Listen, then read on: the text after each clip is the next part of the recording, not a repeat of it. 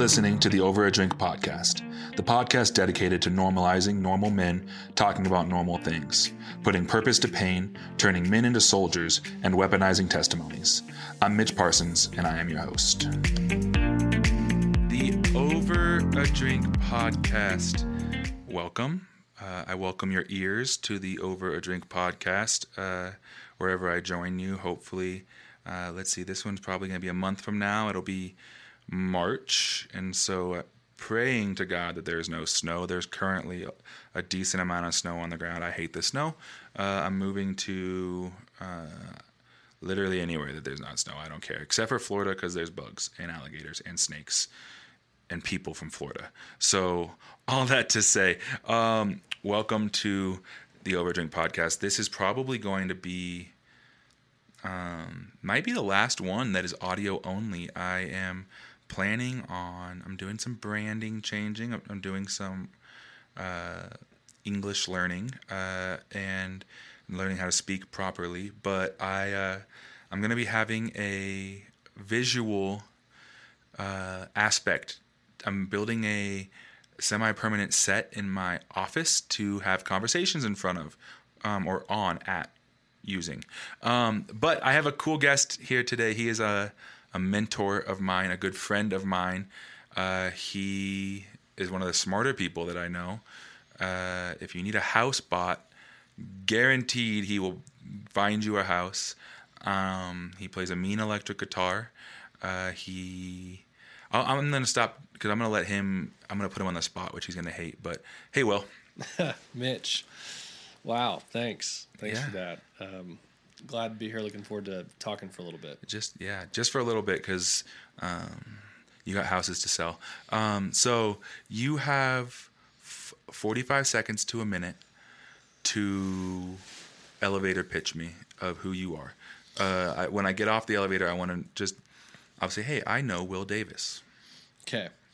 I'm going to see if I can do that in 45 seconds to a minute. So, born in Austin, Texas, I'm Will Davis III. There was a Will Davis Sr., there was a Will Davis Jr. Will Davis Jr. started a non-denominational church in 1993. So I was a pastor's kid. Wow. And PK, and then went to, so did my whole life in Austin, went to Baylor, which is in Waco, hour and a half north, and a couple years later moved up to Denver, just kind of wanting to try my own thing out, and have been here for 10 years. Most of my career was in ministry and nonprofits and things like that, and in 2016, I kind of, in a roundabout way, ended up in residential real estate, which is where I am now, and got, during that time was involved with Red Rocks Church as well, which is how Mitch and I met. And, so that was probably a lot less than 45 seconds to a minute. But so I love playing guitar. I don't play as much anymore. And the biggest thing I love about Colorado is just the climate. And I grew up wanting to be a climber, and I moved here and got to be a climber. That's awesome. Yeah. And you're married?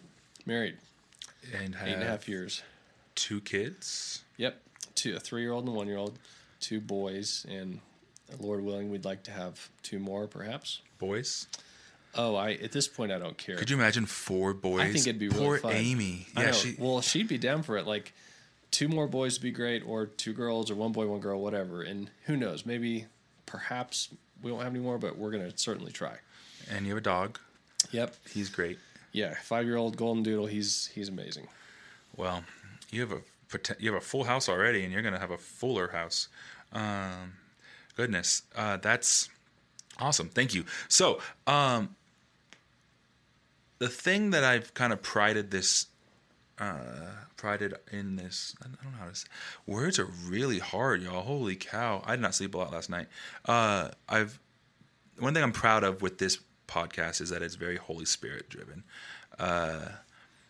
People ask and they say, hey, should I bring like a script or like, and there's like the hardest no, like what are we going to talk about? And it's like, I don't know. Yeah. Like whatever the Holy Spirit puts on our hearts, and wherever it gets led to is where we're going, because someone needs to hear that this podcast is for the one who needs to hear it. And so sure. I kind of was like, it would be cool. I look up to you as a father. You're not my father. I look up to you as how you are as a father. You helped me a lot through pregnancy when my wife was pregnant and into like the first couple weeks of being a dad.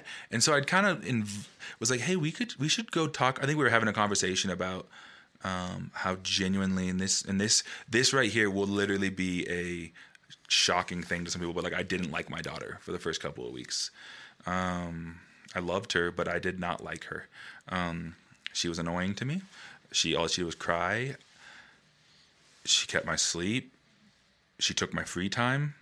And I talked with you, and you were like, dude, lots of dads feel that way. And it blew my mind because I was like, I'm not the only one who isn't having this Instagram moment with my kids all the time. So I would love to maybe talk about that, but that's like the extent of it. Like when you were coming in here today, what was put on your heart to talk about? To put you on the spot. And when I was driving over here in the snow, maybe driving slightly too fast now that I think about it, but I just prayed and I said, I don't know what you want to talk about, but use it however you will. And I tried Mitch to 3 times or so to talk you out of this because I feel like, man, if he knew, what I've got going on, this would not, I just don't, I feel like I'm a broken guy that God has blessed in a huge way. And there's a lot of things I'm working on and I want to change and I want to do better and I want to be better. And so I said, okay, God, whatever, we're doing this deal. So I'll show up and, you do with it what you want. Well, you came up to me 3 times. You're like, I'm not even that good of a dad. I don't know if I have anything to talk about. And I'm like if I wasn't standing in a church, I would have like double middle fingered you. But like, I think then, okay, so you didn't give me much, Will. So I'll go with it. I'll run. Here we go. We were talking just now about how we're sitting down in my basement with the door shut, but my house is not super new. There's an older house, and upstairs we can hear my 11-week-old just giving it to my wife, screaming. Like, I can picture it, face red, like it's like that level scream. And my instant reaction was like, I need to go help her. And you related to that because your office is also in your basement. Not in your basement, you needed to get an office because you couldn't work. That's what it was. How has that been as far as Amy stays home and you work full time and you have 2 kids and she's doing the groceries and walking the dog? And how has that tension been of balancing being a dad but also being the breadwinner? Well, Amy and I, when we did premarital, they have you take this survey and you fill it out and you talk about this and that, and they're really looking for where you guys compatible and what might be conflict areas. Amy and I were kind of blessed in that there's plenty that maybe we would like to work on or that we don't necessarily 100% agree on. But very early on, we both identified that our ideal would be if I was working and if she was staying home and spending her days working with our family and on our home. And so early on, she and I both had jobs, but when, our first child came along, she was able to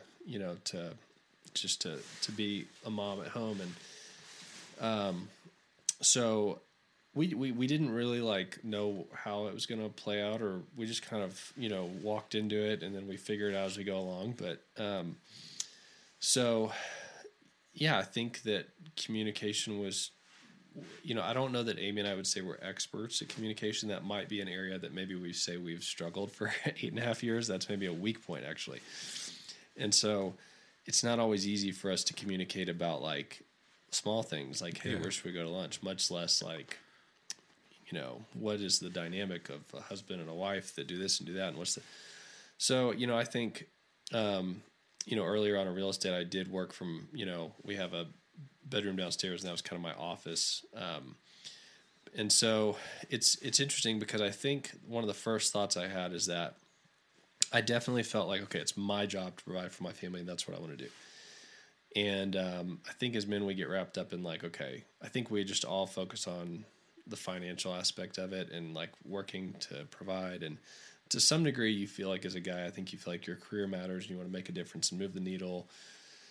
And at some point, I had the thought just like, wow, it kind of seems like we're overemphasizing that a little bit because whatever I do from 8 to 5, hopefully I'm serving other people, but it just doesn't matter nearly as much as getting it right with my family. And so then I started thinking about all the energy I put into business and helping others. And I think that's good. And I think that's God honoring, but it's like, man, do you spend a fraction of that time thinking about how to take your family and your wife? Have you read any parenting books? You've read a million books about all these other things, real estate and business, whatever else. Like, have you read any marriage books recently? And then I thought about times where I've been really creative in business and had a great outcome for somebody or just any kind of success. And I thought, man, have you spent 10% of that problem solving ability or that creative ability on your wife? And because here's the deal, you're saying, and so if I'm looking at myself going, okay, here's some areas I'd like to do better for Amy, or I'd like to, to like work on our marriage. Okay, that's great. How much energy have I put into that compared to? And so it kind of led to this whole bigger thought process of, okay, well, it kind of seems like we're all a little out of balance. Like this whole idea, like you sleep 8 hours. I mean, Mitch, you don't sleep 8 hours. You sleep probably about 3 on average. And that's just because you choose to. That's just that's just how you operate. I like to wake up early, and my wife likes to stay up late. Yeah. No, my wife likes to stay up late. So, we sleep 8 hours a day or whatever. You work, 8 or 7 to 9 hours, whatever it is. Okay. And so you have some margin time there. And I just thought, man, if I really believed that like if I really believed that my biggest purpose and assignment here on earth from God outside of my relationship with him is to get my wife right and get my kids right, the father and the husband there, why don't I spend more time and energy on that? And like, I think the whole culture is kind of set up to just like, if you just step back and look at, American culture and just what you see, it's just that like everybody, it kind of seems like people give their best to work. You know what I mean? I think, and so it's like, and yeah, so maybe you're home a little bit in the morning, you're home a little bit at night, and it's like you're there, but like you're tired or whatever else, so it's like, why is the system not set up to where we give, God our best and then our family our best and then work? You know what I mean? So I don't necessarily know that that's right or wrong. It just was like, okay, if I'm going to be intentional with my life, which is something I want to do and I try to do, why don't I set it up to where, it doesn't need to look like everybody else necessarily. And what would I guess it just opened this, like, what would I do different? I love that because it's speaking literally, Holy Spirit, exactly to what I'm walking through a little bit right now. So often in the last 13 weeks, Jess and I have laid down or put the baby down. And then it's like, do you want to hang out? And it's like, yeah, but I'm so tired. Like, why don't we just go to bed? And that's not necessarily it is from having a baby, but like we are working and doing everything else and not investing in our marriage because sleep.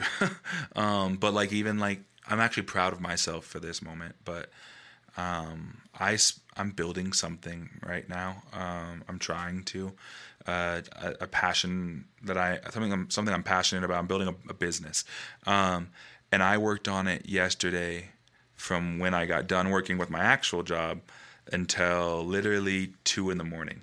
And then I woke up this morning at 6 because I don't know why. And I couldn't turn my brain off of what I was working on. I'm like, I want to get up and go and start working on it again before I have to start my actual work day. But like every like, even though every ounce of my being was like, go work, go work, go work, I was like, I'm not starting work until 9. I'm going to hang out with my baby. When she wakes up, I'm going to hang out with my wife. We're going to go to breakfast all before 9 o'clock.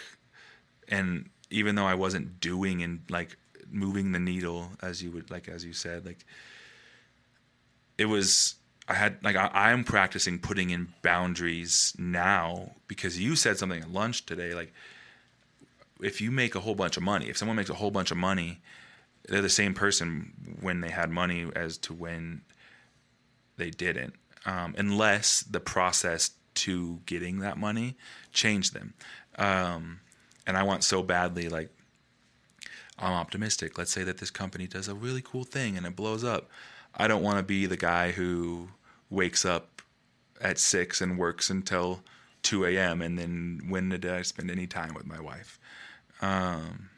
Which I think is an interesting little bit of a segue. We're going to transition a little bit. Thank you for, I mean, that's such a good thought of like what takes priority in our life of. Well, so it's like, we were talking about the ruthless elimination of hurry right here on your shelf. And the whole idea is that, like, I do think the devil wants to distract us. And so it's just easy for us as men to just want to work. Like, for what, if it's because we want to provide, what else? But I was talking to a good friend who just bought a house recently, and we were talking about, actually, we were at lunch, and we were just talking about this kind of same thing, the balance of being with your family and working. And he and I were talking about how we feel like sometimes there's an appeal to, like,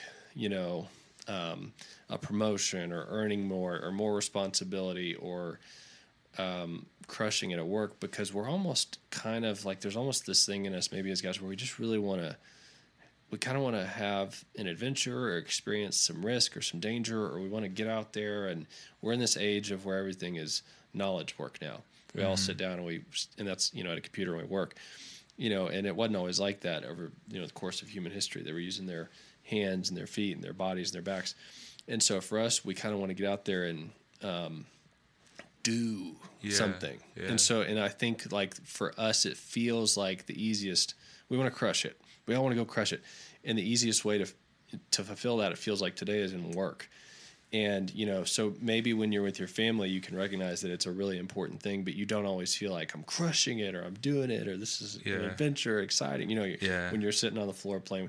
I mean, those are some of the best moments, the most joy I've ever experienced is sitting down with my kids, but you don't feel like you're living on the edge and running around with your hair on fire. And I think maybe there's a desire to do that. Yeah. And we chase that at the expense of other things. Expense of other things. Like, I miss mowing lawns. Like, I don't have a lawn. Living on the edge. Living on the edge, but truly, like, I miss, like as silly as that sounds, like, I miss having to mow my yard. Like, I don't have a yard right now.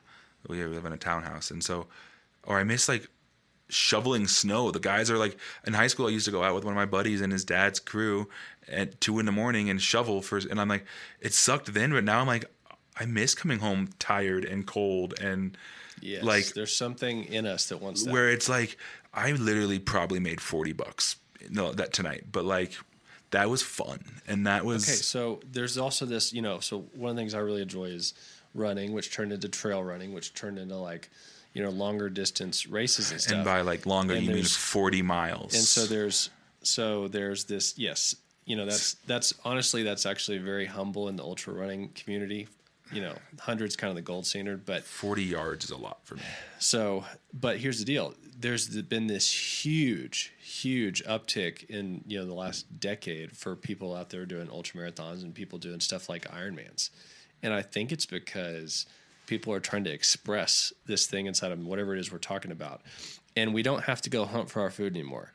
And we're not at, it's not like we're living 1,000 years ago and the people that live 2 miles away could come ransack our village and try and kill us all, right? We're not living in a time like that, and so, but there's still this thing inside of us that wants to, anyways, I don't know. No, I think that is, I mean, it's real. It's funny, because I think there's this dissatisfaction. Maybe it's I wrestle with the line between dissatisfaction and content. So are you content, or are you being like lazy almost. Like I'm like, should I be going, like, I'm very comfortable where we are. My wife and I are doing fine, but I want more. And like the competitive aspect of me is like, oh, more, go get more, be better, do this, like always trying to lift more weight, trying to run faster. I had 8 touchdowns last year. I went 9 this year. Like whatever, like boom, whatever. But is that striving versus is that like how, you know what I mean? Like walking that line of going, like, because there is adventure in like, whoops, I created an LLC and I built a website and like I took a bet on myself and I bought a laptop on a credit card that I shouldn't have. But I believe that truly, if I told my wife, I was like, if I'm creating a digital marketing agency, if I work with one person, it pays off my laptop. And I believe that I can get one person, but that is a risk that I'm taking that like kind of got me going a little bit. Like, ooh, like that's like, I like stood in the line at Costco as I was checking out and I was like, ooh, this is gonna scare the crap out of me. I hate having any kind of debt, and here I am with as I talk to the guy who advises me on my finances, he's making notes, and he's gonna be like, "We're gonna talk about this later, Mitch." Remember when you talked about getting rid of all your credit card debt? Well, you just added some to it. But which I want to talk about. We have plenty of time now, but yeah, I wonder. That's just something I wrestle with a lot. Is like, how come I can't be content right where I'm at? But like, am I being content or am I being complacent? I think it's both. I think there's a piece of us, inherently we're fallen, we're broken. Yeah. And we, there's just kind of this discontent. Well, I don't know if it's discontentment. It's just, we want more, and maybe there's like a broken motive behind that. We're in a fallen, broken world. Yeah. But I don't think it's all that. And I think a big piece of it a lot of times is just that, I think that growth is exciting, and I think we're supposed to grow. I think it's biblical. I think we're supposed to grow, and we want to grow, and there's been seeds planted inside of us that we can kind of feel are there, but we don't really know where they are, but we just have a gut instinct. Oh, I want to do this. You want to be more than you were yesterday. And I think that if you're healthy, you're growing. And I think that if you're growing, you can serve more people. And, so, I think that honors God. I think that the more we grow with Him, the more service we can be. And I don't remember. It might have been you that told me this. No, it wasn't. It was. If it's smart, it was for sure me. But if it wasn't, I probably didn't tell you. Yeah, no. I remember who it was. It was the church we go to. The sermon. The person giving the sermon this week quoted. Someone that's been at the church for a long time. And this gentleman was saying, one of the best mindset shifts that a Christian can have goes from, Lord, can you help me? And it changes into, Lord, how can I help you? How can I serve you? How can I be of more service? And I think growth is what it takes to do that and fulfill that. And so when you're saying, I want more, I want, this or that, like some of that is growth driven. And I think that's a good thing. It turns out that the pathway to growth, which is really, this excitement and adventure thing, I think it's growth. I think the penultimate experience penultimate was the wrong word. The ultimate experience for growth that manifests, that kind of fills that adventure, excitement, space that we want is pursuing growth. But the pathway to that is, it turns out the ticket to admission for all that stuff is pain and failure. Like all the most successful guys in the world will talk ad nauseum about how failure was what, experiencing failure and sometimes regularly was what got them where they were. And, you go win a football game and it's all great. You lose a football game, you learn a whole lot more. You take more from that than any win you ever had. Yeah. And so if you're here saying, I want to grow and I want to be successful and I want to be of more service, you're signing up for pain, which is growth, and failure.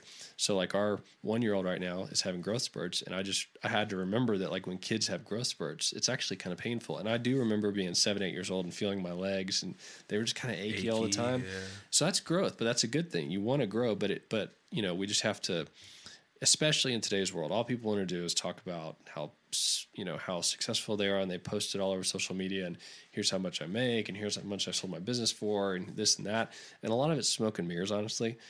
But you would look at that and think, these guys have never had a bad day in their life. And it was so easy, and it was overnight.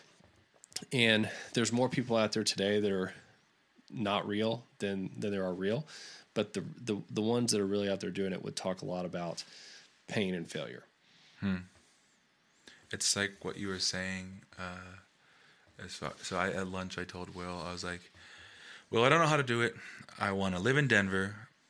I just want a podcast.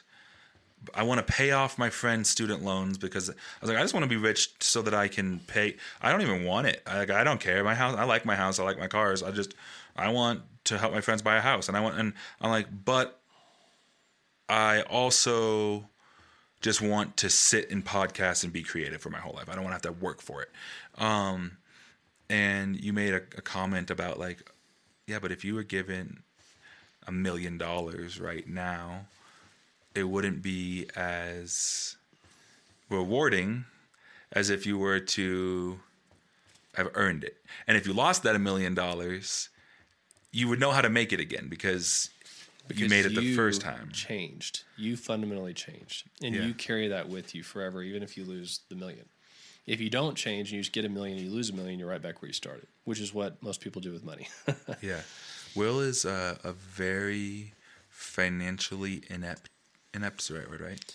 Inept, like, is inept bad or good? I feel like inept is aptitude is he has a high aptitude for money. There we go. In the same way that I have, guys, I haven't read recently, as you can tell. Holy cow, our words are like, I read my daughter's books to her, and that's about the extent of my vocabulary. But how has that part of life, because you have done a lot of growing.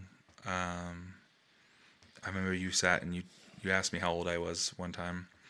And you're like, when I was your age, I literally was working as an obstacle course. I think you were single working at an obstacle course. Yeah. And you're like, why are you frustrated with where you're at? And in my mind, it's like, well, like you mentioned it, the smoke and mirrors. I'm like, well, I see people my age who are doing more, and I want to be doing more. I'm competitive, and I see myself as like, and this might be arrogant, but I'm like, I know that I'm smart, and I know that person's an idiot, and that sounds really bad. I'm a jerk. You believe in yourself. I believe in myself. There's more, and he's doing all that, and I feel like, why am I not? He can do it, which is a good thing about that, right? If he can do it, I can do it, and there is something to that of, okay, my buddy over here was doing this. Okay, so I could probably do this. That's a healthy piece of it. Also, I feel bad for calling that imaginary person an idiot. If you're hearing this, you're not an idiot. You don't even know who you are. But how has that been? I know what I want to ask, but I don't know how to phrase it. Going from that to where you are now, what were some of because you said you can tangibly look back and be like, oh, that's why he did that there. And that's why God did that there. And now I'm here, and that's because of this.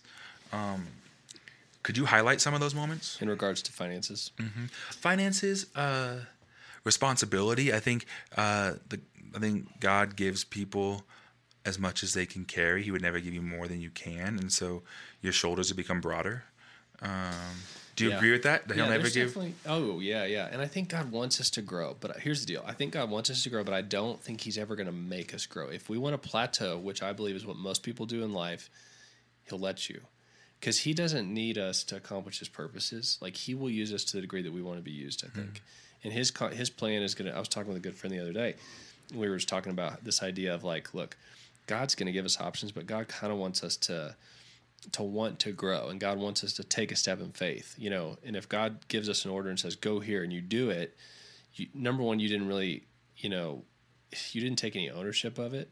Maybe you were obedient, which is good, but you didn't take any ownership of it. And so if it doesn't go well, you can say, oh, well, God, I did what you wanted me to do, and here it is. And I think if God puts things inside of you, he wants you to, when you talk about having kids, like you want this in your own kids, you want to teach them, you want to see them run with it. So to go back to what you're asking about, moments looking back, going, okay, what was God doing, especially in regards to finances? The first thing that comes to mind. I grew up, A pastor's kid, two, and you've probably heard most of this, Mitch, but two sisters, and I never, looking back, I know now that we, I don't think people get into ministry to try to rake in millions. You know what I mean? Mm-hmm. So churches don't always, necessarily pay huge amounts of money. But so my dad started a church, right? And I always felt like we were well taken care of, and we were. Looking back, I know, okay, I'm trying to do the math on, okay, what was my, what were my parents probably bringing in, what was my dad bringing in the 90s, with 3 kids in Austin, Texas. And, they did a great job because we always were taken care of. But I wouldn't say that I grew up necessarily being interested in money or knowing how to use it. And so the first kind of real experience I had with money, I think, was when I was 25 or 26. I had moved to Denver and then moved back. And I actually was working as an EMT at the time.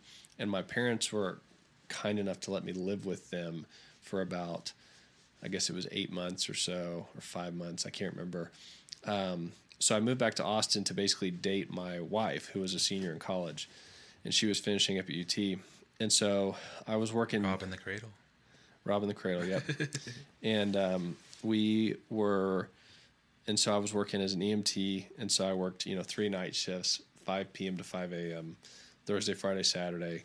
Saturday morning at 6 a.m., I'd get off, go home, shower, and then go to church and lead 2 worship services, and then try to get back on a normal schedule. I'd work Monday on a day shift, work Tuesday on a day shift, and then Wednesday I wouldn't work, but I would go to church that night and do midweek practice. And so I was trying to save up for a ring. And so I saved up. I wasn't paying rent because my parents let me live with them. Very gracious. Finally, I had enough to buy this ring.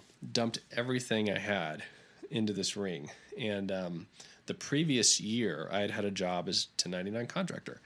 And I did not know. I didn't understand taxes and didn't understand that they didn't take taxes out. And so I waited until April 15th, like I always do, to pay taxes. And, I was on H&R Block or whatever it was, and it came back that I basically owed $6,000 or something. And I spent every last penny on a ring. I had nothing. I maybe had $100 in the bank account. And so I ran it twice. I ran it through TurboTax too, and both of them were telling me, yeah, you owe a lot of money. And I was like, this is bad. So I didn't know what to do. So I called Uncle Jim. And so Uncle Jim at the time worked at Merrill Lynch. He's since retired, and I just kind of felt like he might be the right guy to ask. And so he's like, okay, what'd you make? What'd you do this? What'd you do this? Tell me. And so 4 minutes on the phone, he was like, yep, I think you owe the government $6,000. Well, I don't know what's going to happen if I don't pay them. I'm scared they're going to show up and take me to jail. He's like, well, you're going to owe a lot of penalties and they're going to take debt. And I said, well, what am I supposed to do? And at this point, I'm kind of starting to panic. I can feel it in my chest. And over the phone, he goes, well, luckily for you, the bank of Uncle Jim is always open. And I said, no, I can't accept your help. He goes, you don't have a choice. He's like, your taxes are due today. He's like, come down to my office and I'll meet you. And so I just hung up defeated. And so I drove down to his office, which is this awesome building, in Austin. And I walk in, there's this massive saltwater aquarium and all these fish. And I get in the elevator and go up to the elevator, and I walk up to the office, and he comes out, and I kind of have a tear in my eye. I'm starting to cry because I just feel so the feeling was, how are you ever going to provide for somebody else if you can't even do your stupid taxes? And if you have this much, you made this big of a mistake, and you're going to go ask her dad, if you can marry her, and you can't even get this right. There's just this total shame and crushing weight. And so he walked me to the elevator. He put his arm around me, pushed the button to go back down. And he said, how much do you owe? And I said, it was something like $6,600. And so he wrote the check, and he looked at me and put both hands on my shoulders, and he said, hey, you're a young man. Don't let this get to you. You're going to be just fine. And he handed me the check and said, you got 10 years to pay me back. And I walked out. and he bailed me out big time. Yeah. And so I paid my debts to the government, and then a couple months later, I went back to Denver, and I went back to the jobs I already had, so I was able to make a whole lot more money much more quickly. In a couple months, I had everything I needed to pay Uncle Jim back. So I called him, hey, I've got you. I'm so happy. Here we go. I'm going to pay you back. And he said, you know what? He said, at the time my cousin Kate was about to get married, he said, you know what? Use some of those proceeds to fly down here for Kate's wedding. Keep the rest. I don't need it. And that experience had such a massive impact on me, like massive impact. Because a couple things happened. One, I was just moved by his generosity, and I thought, man, I want to be able to do that for people and bail them out when they really need it. Number two, I said, this is never, ever going to happen again. Nothing like this. I'm never going to get burned by money ever again. It's just not going to happen. And so I started trying to learn about taxes, because that's what, and then I started trying to learn about income, and I tried to learn about all these different things, and I started realizing, wow, this stuff's insanely important, and no one teaches you about any of this, and this can like alter and change your life if you get this stuff wrong. Nobody talks about it. So I started learning, and years later now, I'm very kind of passionate about it. I really enjoy talking to people about their finances and all this other stuff. And so I think part of that too is I certainly never thought I'd be in residential real estate. Okay. I just not on the radar, would have never been interested in that. I kind of thought I was going to be a pastor, and I was going to make a pastor's salary and live humbly for my whole life.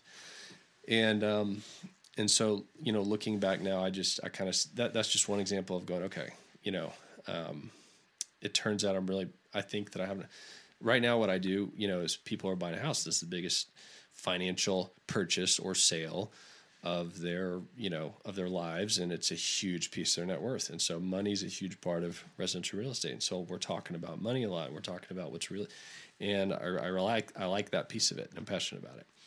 Yeah. And you're really good at it. You have advised me through many things. I think that story really is cool. It just speaks to, maybe it's naivety, like my naivety, or just ignorance, or just blind faith in God. But I knew about this 1099 rule, and we were saving for a house, and you were our realtor, and you pulled this stunt of getting us a house. And it was actually really cool, because you were like, okay, so we had found this house that we loved, and we probably were close to our down payment being there, that what we needed, but like weren't there. But we loved the house. And like Jess and I had been praying, like we had an offer that you and I and Jess had, like, we're not going above this, and this is like where we are. And if it gets accepted, it's God. Like, we keep throwing the same offer at the wall. And if it sticks, then it sticks. And you told the people that were selling the house, hey, this is the offer, and it is this way, and you have 6 hours, and when that happens, if 6 hours passes, then the offer is now this, which in the Denver market should not have worked. Like, people, the houses are going for $150,000 over with cash, waiving contingencies, and Will's over here just big D-ing people and being like, yeah, this is what's going to happen. He gives me a call. I'm sitting at the dog park, and he goes, sorry, bad news. And we had been told no a dozen times at that point. And I was like, yes, I'm not going to be able to hang out with you anymore because they accepted your offer, which immediately was amazing. But also I was like, well, I have a gap between what I owe the bank, or what I owe to close, and what's in my bank, and that I have allocated for this. And so I just took my commission taxes, my 1099 tax, set aside, and it was like, I'll just worry about that later. And then tax season came, and I had to worry about it later. But maybe that's the growth that you're referring to, because you today would not have done that, because you had already experienced owing the government money. And all that to say, I don't even know where I was going with that, but like, I think it's really cool that today you are in such a different financial spot, but you have the groundwork that's laid to be able to handle it through pain and through humility. Like it is, this podcast is about shame, or not. It's actually changing. I'm gonna take a second. It's actually changing to, I think, vulnerability and being, because it takes vulnerability to talk about shame, but it also just takes vulnerability to talk about hard things. Like it doesn't necessarily have to be shameful for me to be like, I can't even think of like, it could just be like, hey, my wife and I are fighting about this. There's nothing shameful about fighting. Like that's marriage. It happens. But I think the podcast is shifting more. There's going to be more conversations with my wife. There's going to be more conversations with couples where it's like, hey, as a man, how are you vulnerable in different circumstances? And maybe shame is part of it, but it doesn't have to be. And I think there is, I would imagine, some shame going to your uncle and being like, I effed up. But it wasn't even intentional. Like it was in ignorance. You didn't know. Which shame on whoever didn't tell you that literally the person that hired you should have been like, hey, also. But apparently that didn't work like that. Sorry. Your thoughts as I just ramble forever. Well, yeah. I mean, I think I love that idea about vulnerability for sure.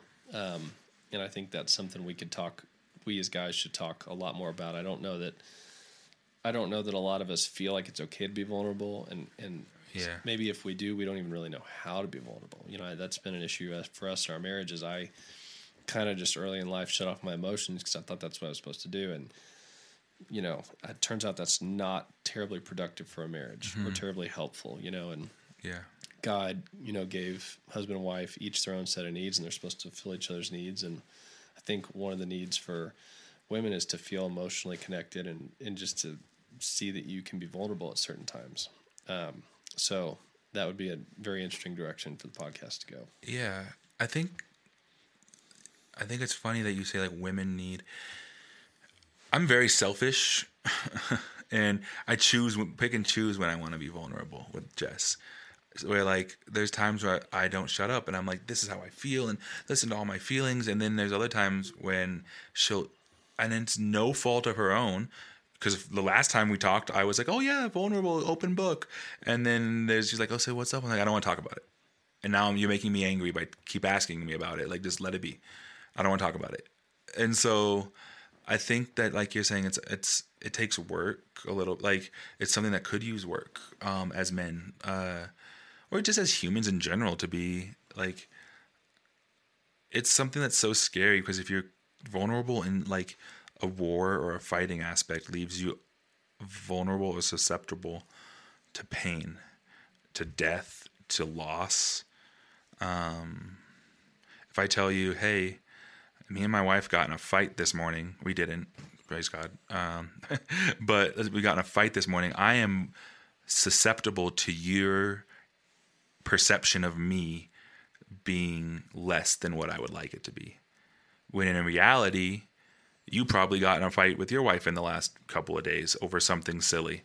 And so it doesn't separate us. It actually brings us closer because we have a level of camaraderie in the fact that we fight with our wives like normal humans. But that's not realized unless it is spoken about, which the enemy doesn't want us to do because isolation. We talked about it today. No, that was not you. That was Jess. To divide and conquer. Like, the last thing that the enemy wants us to do is to talk to each other. He wants us to be alone. He wants us to be alone because that's how feel alone. And then he can whisper. And there's no one to be able to hold you accountable to the whispers. And the whispers can go way down. The whispers can go from, I didn't pay my taxes, to you can't provide for your family. You're not going to be a good husband. You're not going to be a good father. You might as well just not. Yeah, that's a really great point. It can really spiral quickly. And all it took was one person to be like, hey, you're young. This doesn't define you. Mm-hmm. But the enemy doesn't want that. The enemy wants you to sit in shame and be like, I'll listen to whatever you say. Like, and that's what I want to combat is like, you know, many times, and I would love, there will be, Amy will come on with, I mentioned it to her and she was like, yeah. And then like a week later she goes, Mitch, I'm gonna be honest with you. The only reason that I would ever do this is because I love you and Jess so much. That makes me so anxious. And I'm like, okay, well, you don't have to, but I'm gonna pull the "You Love Us" card, because she's got some stuff in her to talk about. But I'm excited to sit with other couples and be like, one of my favorite things to ask younger couples, younger than us, we're at 3 years, is, what's the thing that you guys have fought the most about in the first year that just doesn't matter? Like, Jess and I fought about the direction of the clothes in the, how they're hung in the closet. We legitimately would get in like yelling at each other fights because I wouldn't do it the right way. And then she's tired of me not doing it the right way. And Hallie, her husband, Isaac, was on, well, it was today is when it was released, but I told her that I love her husband and more than she does. And she goes, at this point, if he doesn't put the laundry away right, then yes, you do love him more than me. But like, I'm excited for like those conversations of like, this is normal in marriage to fight about the dishwasher or silly things, or real things. Cause that opens up the door for actual real conversation that needs to be had so that you don't feel like you can't be a good dad. So you don't feel alone. Because, man, that is something that is so real. Even when you're with, like Jess and I have felt on an island in the last 13 weeks. Not that we haven't had amazing support, but like, we also don't want to ask you for help. Even though there was one point we were literally sitting on the kitchen floor a week ago, both of us crying, the baby's screaming in the DockATot. And she's like, I haven't showered in 4 days and I'm covered in spit up and I'm covered in breast milk and my hair literally has spit up in it and I can't, and I was like, I don't mean to like, I was like, we need to figure this out and ask for help because I also haven't showered in 4 days. Like, I stink. But even though we were paired up, we were in isolation because we felt like we were a burden, which I feel like a lot of people, when they talk about these things, they're like, oh, I'm not going to burden them. Like, I'm not going to, when in reality, you're going to bring, like you were saying, it brings you like more joy to see somebody that you advised find financial, maybe not freedom, but like health. I don't know what financial freedom even looks like. So it's this whole idea that like God uses your pains, whatever's caused you more pain in life than other things have, or you've experienced more pain in this one area than other people have. Typically, God turns that around and it becomes a passion for you, and it becomes something you care greatly about. Purpose to pain. He uses that, yeah. And so, reading, we have the kids' storybook Bible, and we read Joseph like last night or the night before to my 3-year-old. And at the end of the story, Joseph's brothers come to Egypt and they buy food from him and they apologize for selling him into slavery. And he says, you know what? God meant it for good. And God used Joseph's time in jail and Joseph's pain to ultimately raise him to where he ended up. And we talked about that earlier. That's just the deal with success, is that's the price to it. So if I experienced pain in that moment of just feeling incapacitated, that I'd never be able to provide for a wife, and I want to get engaged and I want to get married, and kind of that resolve of this is never going to happen again. Yeah. So when people come to me and they say, hey, can you help? How do we do this? How do we get out of debt? What should we be doing? Should I do this first or should I pay that off first? Yeah, it stirs up a fire in me because I haven't necessarily been in those same circumstances, but I can still feel what they felt. And, what we haven't talked about yet is, I wasn't looking to get into real estate. I was trying to be a pastor, and God basically closed every single door that there was in the universe to where the only thing left was real estate. And truth be told, I got into real estate because I thought, you know what? This will be the easiest job to quit when my dream job comes along. I fully intended on being there a very short amount of time and quitting. And what had preceded before that was this season of not having a job. I mean, just stringing together part-time stuff for probably, 9 months. And then I got a year. And then I got licensed in real estate, and I didn't sell anything in my first year. I had stuff lined up, in the first 6 weeks, and it all terminated. And so then it really stoked that fire that I felt with Uncle Jim of like, you can't provide for your family, and what are you even doing here? And I'd had a ton of success before I got married with jobs. I was really good at interviewing. I was good at getting jobs, and all of a sudden, all that just went out the window. And so there was this pain of like, I tried a nonprofit, Christian nonprofit, really didn't go well. I ended up leaving, and I felt slighted by them, and I came out of that and just felt like, okay, God has something really good, and He did, but it wasn't what I thought it was. And so time went by, and we were running out of money. We were running out of money for like 9 months, and okay, I got to do something. And my wife's working 3 part-time jobs to help support us, and okay, I'm going to do real estate, and it looks like things are going to go great. And then one of my very first clients actually threatened to sue me.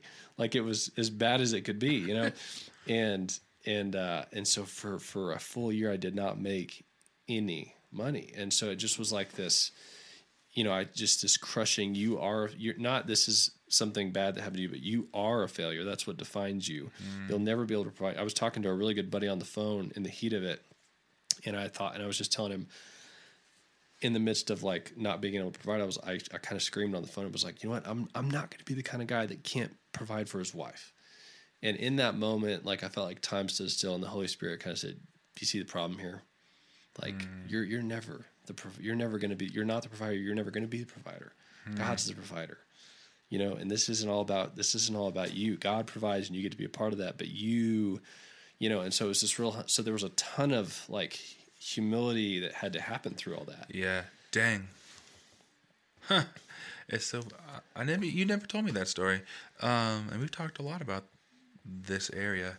I think I've had a similar experience where I got told no to the internship, and then was getting married 3 weeks later, and was like, God, how am I supposed to provide for my wife? And Holy Spirit, not audible, but like downloaded straight to my head of like, you're not going to, I am. And it's like, oh, okay. Like you speaking to the purpose of pain, and like, it leaves me with like 2 questions that I like the idea of like maybe leaving something for you to contemplate as you walk away from this. Not you, whoever's listening to this. Well, you who's listening to this, not Will, as I point at him across my office. What is the thing in your life right now that is hurting a lot that might become more bearable if you put the perspective of at some point there will be purpose for this? Like, is there something in your life right now that seems unbearable that could be teeth gritted out if you say, mine was an eating disorder. I literally wanted to kill myself. I had like suicide it makes me tear as I talk about it, idealization, because I hated myself so much. And now it's my biggest passion. Like, if I would have known that when I was laying in my single dorm room at Vanderbilt, that literally praying that God wouldn't wake me up the next morning, that 3 years later at an FCA conference when I shared my testimony, 8 high school kids would come up to me and be like, oh, I didn't know boys could have eating disorders. It would have made it so much more bearable. Like, just get through it. So like, what in your life, is there something? Maybe you're doing great right now and that doesn't apply to you, but like maybe it would change how you felt about a certain circumstance that happened a couple of years ago. And then the second is, what are you white knuckling? Like Will was saying, like, I'm not going to not provide for my wife. And it took a humility of like surrendering that. I had to surrender that. I don't provide for my wife. Shoot, we got Venmos one time when I was so unemployed that literally couldn't pay our rent, and someone literally Venmo'd us enough to pay our rent. That is humbling. Didn't ask for it. We woke up to it and we're like, oh God, literally God, you are what? And so like, what is that? Cause like, it could be money. Will said earlier, like he reads a lot about money, and he reads a lot about income, and reads a lot about, at lunch earlier, he said, I love money. And that's not a bad thing. Someone, Coach Brandsma, who was the week before this, or I'm releasing every 2 weeks. So 2 weeks ago, he said, money in the hand is not bad. Money in the heart is bad. And so maybe you have money in your heart, not you, Will, but whoever this is. And that's something that you have to surrender of like, I'm not going to not, that's something for me. I have a poverty mindset because I grew up in a way that, we weren't hurting at all, but it wasn't like we were balling. And I knew things could go bad really fast, really quick. Those are both the same words. So now I'm like, oh, we don't need guacamole. Like guacamole is a little too, like we're going to save that $2 in case like maybe we'll need $2 in a week, but not guacamole. I'm talking a lot. So for the record, I think I said I love studying money. Oh, okay. Because I think the Bible says not to love money. The love of money is the root of all kinds. You did say that. Okay. Will did not say that he loves money. I think everybody understood the idea. Yeah. No, I completely agree that, at the end of the day, I don't think God causes these painful things that you were talking about that we go through, right? And whatever, people are listening, they're thinking about their job or something that happened when they were younger, or their marriage, or the fact that they're not married, or whatever, a relationship. And I do think that God doesn't cause that. He allows it, but I do think that he redeems it, and so always. And so, when I come across somebody and I feel like they are feeling something that I've felt, it stirs up a fire in you. And so I, by the grace of God, we're in a different place today, but I can still feel all of those emotions that I felt that I was describing. Right now I can feel them. And so what God uses that because it motivates you to, ultimately to serve others. And that's the redeeming side of it. So it would be interesting for us to kind of think on those two questions you asked. Yeah. You're awesome. We are, I'm going to wrap up here because we're at 58 minutes. I just have one final little thing, that we've talked. It honestly can summarize any situation, but people hear the verse, God works all things together for the good of those who love them, and so often they plug love for the good of those who love Him. They put their name there and they say, "Oh, God works all things together for the good of Mitch or for the good of Will," and that's just not how it goes. It's for the good of those who love Him, so the betterment of His people and as a whole. And so, like, the most applicable thing, like, it was not good for me to hate myself. It was not good for me to starve myself, but He'll work it together for the good of His people, and so that I'm able to share it later and be like, hey, there were 8. At this point, like, not to two, like, dozens, maybe 100 people who have been like, oh, I didn't know I was allowed to feel that. And like you talking about it gave me the freedom to like talk about it. Or like, I think to like it was not good that you were blindsided by the IRS, or they didn't really you were blindsided by the fact that the IRS could be calling. But now you're able to speak into younger couples and say, hey, financial literacy is important and understanding is important. And that's for the good of the people, not for the good of you. Now you're finding joy in it because it's being redeemed. I find joy when I get to talk with somebody and to see the light bulb in their eyes, be like, I'm not the only one. Like that's right. Joyful to me. So share your testimonies, share your stories, share your dreams. I don't know. That has nothing to do with what we talked about today, but I am on this dream kick. We'll talk about it another time. Share your dreams because you never know who is listening and who has there are people out there with connections that you don't even know. And they can be like, oh, you want to build a barn with, to outfit for a worship ministry one day? That's crazy. My grandma has a barn and we were actually just getting ready to sell it. Maybe would you want it? Like, I'm going to speak that. If you have a barn, I want one. So, okay. Anyways, until next time, love you guys. Peace. Thank you for joining us on this week's episode of the Over a Drink podcast. Make sure to follow us on Instagram at the Over a Drink podcast and on Twitter at over_a_drink. Reach out and send me a message. I'd also like to encourage you to visit our website at theoveradrinkpodcast.com and sign up for our email newsletter. We're working on weaponizing testimonies here on this podcast, and that isn't exclusive to those who are on the podcast. I'd love for you to send me an email at overadrinkpodcast@gmail.com with a written version of your testimony. I'll put it together in a blog format and then resend it out to everybody on that email list. And in an instant, your testimony will become a weapon. You never know what God is teaching you in your story that may affect somebody else's story. Finally, I want to invite you to join me in supporting this project. There will be a link in the episode notes to a platform called Buy Me a Coffee that will allow you to partner financially with the Over a Drink podcast on a monthly or one-time basis to help move the mission forward of reconfiguring societal norms of what a man should be. Keep an eye out for our next episode. Peace.